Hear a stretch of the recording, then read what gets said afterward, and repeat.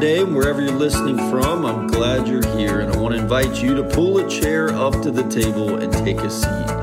It's the 44, which is Matthew 4:4. Man doesn't live on bread alone, but by every word that proceeds from the mouth of God. Let's eat. I'm your host, Jed Yancey from the Central Church of Christ in Ocala, Florida. And today, we're going to feast on something that I find to be one of the most difficult and challenging things, both in our spiritual and physical life on this earth. I'm going to tell you what it is. You ready? It's waiting. If you tuned in last week, I told you that I just recently left a career as an educator and a baseball coach at the high school level. And one of the hardest things to coach in the game of baseball is teaching hitters that one of the things they have to be able to do to be really good is to wait. Now, I'm not sure the last time you took in a game or you watched a baseball game, but a pitcher's job is not to just groove fastballs into the strike zone for you to hit. While the fastball is still an effective pitch and a pitch that pitchers throw the most, there are other pitches that they throw. Things like changeups, curveballs, splitters, sliders, knuckleballs, depending on how old you are, spitballs. All kinds of stuff that is significantly slower and effective when thrown because a hitter has to wait. It's really hard. What's even harder as a hitter is how to train to see it's not a fastball and to recognize when to wait. You see, in baseball, waiting is doing something. If you were to swing at every single pitch thrown as though it's a fastball, you'd be what we call out front or out on your front foot, and therefore miss those times when you should have waited. In essence, you swung too early. Every now and then in our practices, we would incorporate some drills and have some lingo attached to it that we would say to train our players not just how to recognize the spin and the change of speed, but more importantly, how to train their bodies to wait on those pitches. What I want you to see today is that just like a hitter, waiting for us is doing something. It's hard sometimes, but we've got to be really disciplined to not get ahead, not get out on our front foot in regards to God and His timing. From a very personal standpoint, I'll tell you that years ago, my life went through some serious storms and was completely upended as I went through a divorce in 2015. Being fairly young still at that time, after time had passed, I started to pray for God to send me a woman. Send me the woman. Send a Christian woman. Send an unbelievable mother to my two girls, Finley and Hadley. Send someone for me to spend the rest of my life with. So I prayed and I waited and I prayed some more and I waited some more until finally, hello, Megan Ann Goolsby. This country girl from out in Spar just blew me away and was the most beautiful anything I had ever seen. Still is and always will be one of the greatest gifts that I've ever been given. But you see, it's hard to wait for stuff like that. You want another one? Shortly after Megan and I were married in 2017, we tried immediately to have kids. We both knew that was something we wanted. For Megan, it would be her first, and for me, my third, but something we knew we wanted together. So we prayed and waited and prayed some more and waited some more and then some more, and still nothing. The difficulties from infertility are really tough on a marriage and very real.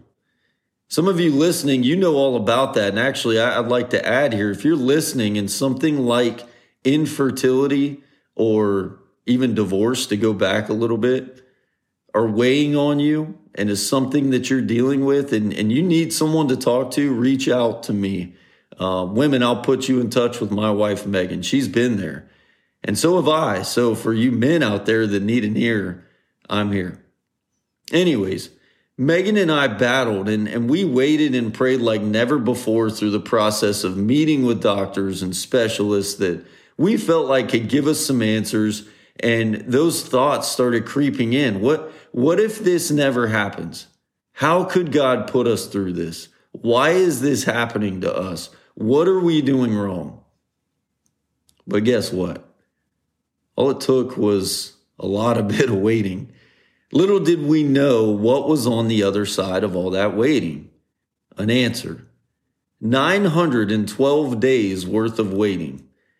His name is Nash, and boy, was he worth the wait. If you're ever in the area and you visit us at Central, you'll either hear an answered prayer to a long time of waiting, roaring his dinosaurs in the middle of service, or running around on the stage afterwards.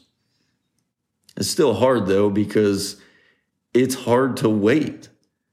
In Scripture, there's so many instances we can point to of those that waited. Remember the Israelites, 40 years of wandering and waiting in the wilderness prior to entering the promised land. Remember, Sarah waited a long time for Isaac, her son Isaac. She would be one that we could point to and say, she got out on her front foot a little bit. If you read that story, she took matters into her own hands and had her husband sleep with Hagar to give her a son.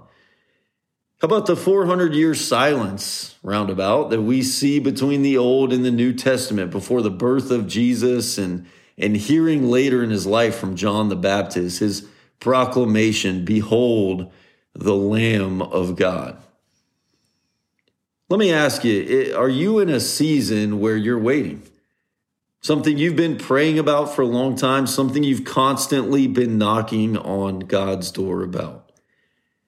You see, as badly as we want what we want and what we want right now, we've got to remember we're on God's time. He's the pitcher, and as much as we want him just to groove fastballs in there for us to swing away, that's not necessarily the way that life works, and not how God works either. Now, I know it may not feel like it sometimes, but he's right there with you no matter where you are. And in his time, he will deliver you. He'll answer you in his time. But again, as Tom Petty is made famous through a song, waiting is the hardest part. Our 44 today stems from several places in Scripture that encourage us to not get out on our front foot and instead wait. Because remember, waiting is doing something. I think the obvious 44 for you today is from a man named David who does quite a bit of waiting. We can read in Psalm 25:5, 25:21, 27:14, 37:7, 37:9. David did some waiting. And in all of these places, David plays the role of baseball coach, and he says, hey guys, stay off your front foot. Stay disciplined. Stay focused. Keep praying. Keep knocking. Keep asking, but trust in God and wait patiently on him. After all those mentions in the Psalms of waiting, David then writes, as we see in Psalm 40, that he waited patiently for the Lord to help him, and God turned to him and heard his cry. Now, from what I can gather, we don't know specifically what was going on here when David wrote this, but he mentions in verse 12 that troubles surround me too many to count. Does that feel like you sometimes? He goes on to say, my sins pile up so high, I can't see my way out. Does that feel like you sometimes? We know that whatever it was specifically, that it was something big, because David goes on to say that God lifted me out of the pit of despair, out of the mud and the mire, and he set my feet on solid ground and steadied me as I walked along. The pit of despair is a tough place to be, and an even harder place to wait patiently, as David did and as we are called to do. The second part of the words that come from the mouth of God I want us to look at is in John 14, verse 13, where we see Jesus' time on this earth winding down. He's speaking to his followers and he's saying things like, don't let your hearts be troubled. Trust in me. I will go and prepare a place for you, but I will come back. I am the way, I am the truth, I am the life. Even though I'm leaving, you'll know the way. And these guys listening in are kind of confused, so they ask some questions along the way while Jesus is talking. Like Thomas, saying, Lord, how can we know the way to where you're going if we don't know where you're going? And then Philip speaks up and says, Lord, show us the Father. And Jesus responds down in verse 13 and says, listen, guys, I've been with you for a while now. If you've seen me, you've seen the Father. And while I may be leaving, if you ask for anything in my name, I'll do it for you, so that the Father's glory will be shown through the Son. If you ask me for anything in my name, I got you. But what I don't want us to miss is that nowhere in there does it say, if you ask for anything in my name, I'll give it to you immediately. I'll give it to you right now or without wait. Waiting is the hardest part. What I want you to see today and what your 44 is that good things do come to those who wait. David was heard and he was lifted from all that was going down in his life. We are heard and will be delivered from all the things we have going down in our life. If you're a Christian, you know one of the things that's hardest to wait on, or what should be the hardest thing for us to wait on, is the second coming of our Lord and Savior Jesus Christ, that day where we are called home. Now, as much as I love my family and my kids and my wife, Megan, my life in general, I know that there is so much better that is to come that comes next. It's heaven, streets of gold, a mansion on the hilltop, no tears in heaven. A dear brother in Christ, Colin Williamson, that just recently passed away, used to always say when he was preaching that if you miss heaven, you've missed it all. Don't get out on your front foot. Don't chase the off speed. Don't get distracted. It's coming, but wait. James writes in James chapter 5 and verse 7, he writes some about this. He says, be patient until the day of the Lord's coming. As a farmer waits for the rain, wait patiently for the Lord. Isaiah chapter 40 and verse 31 writes about this as well. It says, wait patiently, for those that wait upon the Lord shall renew their strength. They shall mount up with wings as eagles. And they shall run and not be weary. They shall walk and not faint. Take courage. He's coming back. Hang tight. Hold on. Wait. Don't be out on your front foot about this. Keep knocking. Stay to the work. Doing what you're doing. And wait. Because remember, waiting is doing something. Thank you guys so much for listening today. If you're in the Ocala area and you want to sit down and feast upon God's word together, please shoot me an email, jedyancey@gmail.com. We can line something up. If you aren't local and you want to reach out, go for it.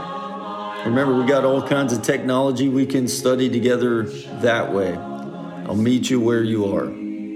For you guys that are local or you're passing through, come and see all that God has to offer to you by joining the Central Church of Christ in worship this Sunday morning at 10. Plug into some of our opportunities to meet in small groups as we're studying how to fall in love with Jesus. Find a friend to read with, ask questions. Whichever route you decide to go, I beg of you to find a way to feast on the words that proceed from the mouth of God this week. Thank you so much for listening. Now let's eat.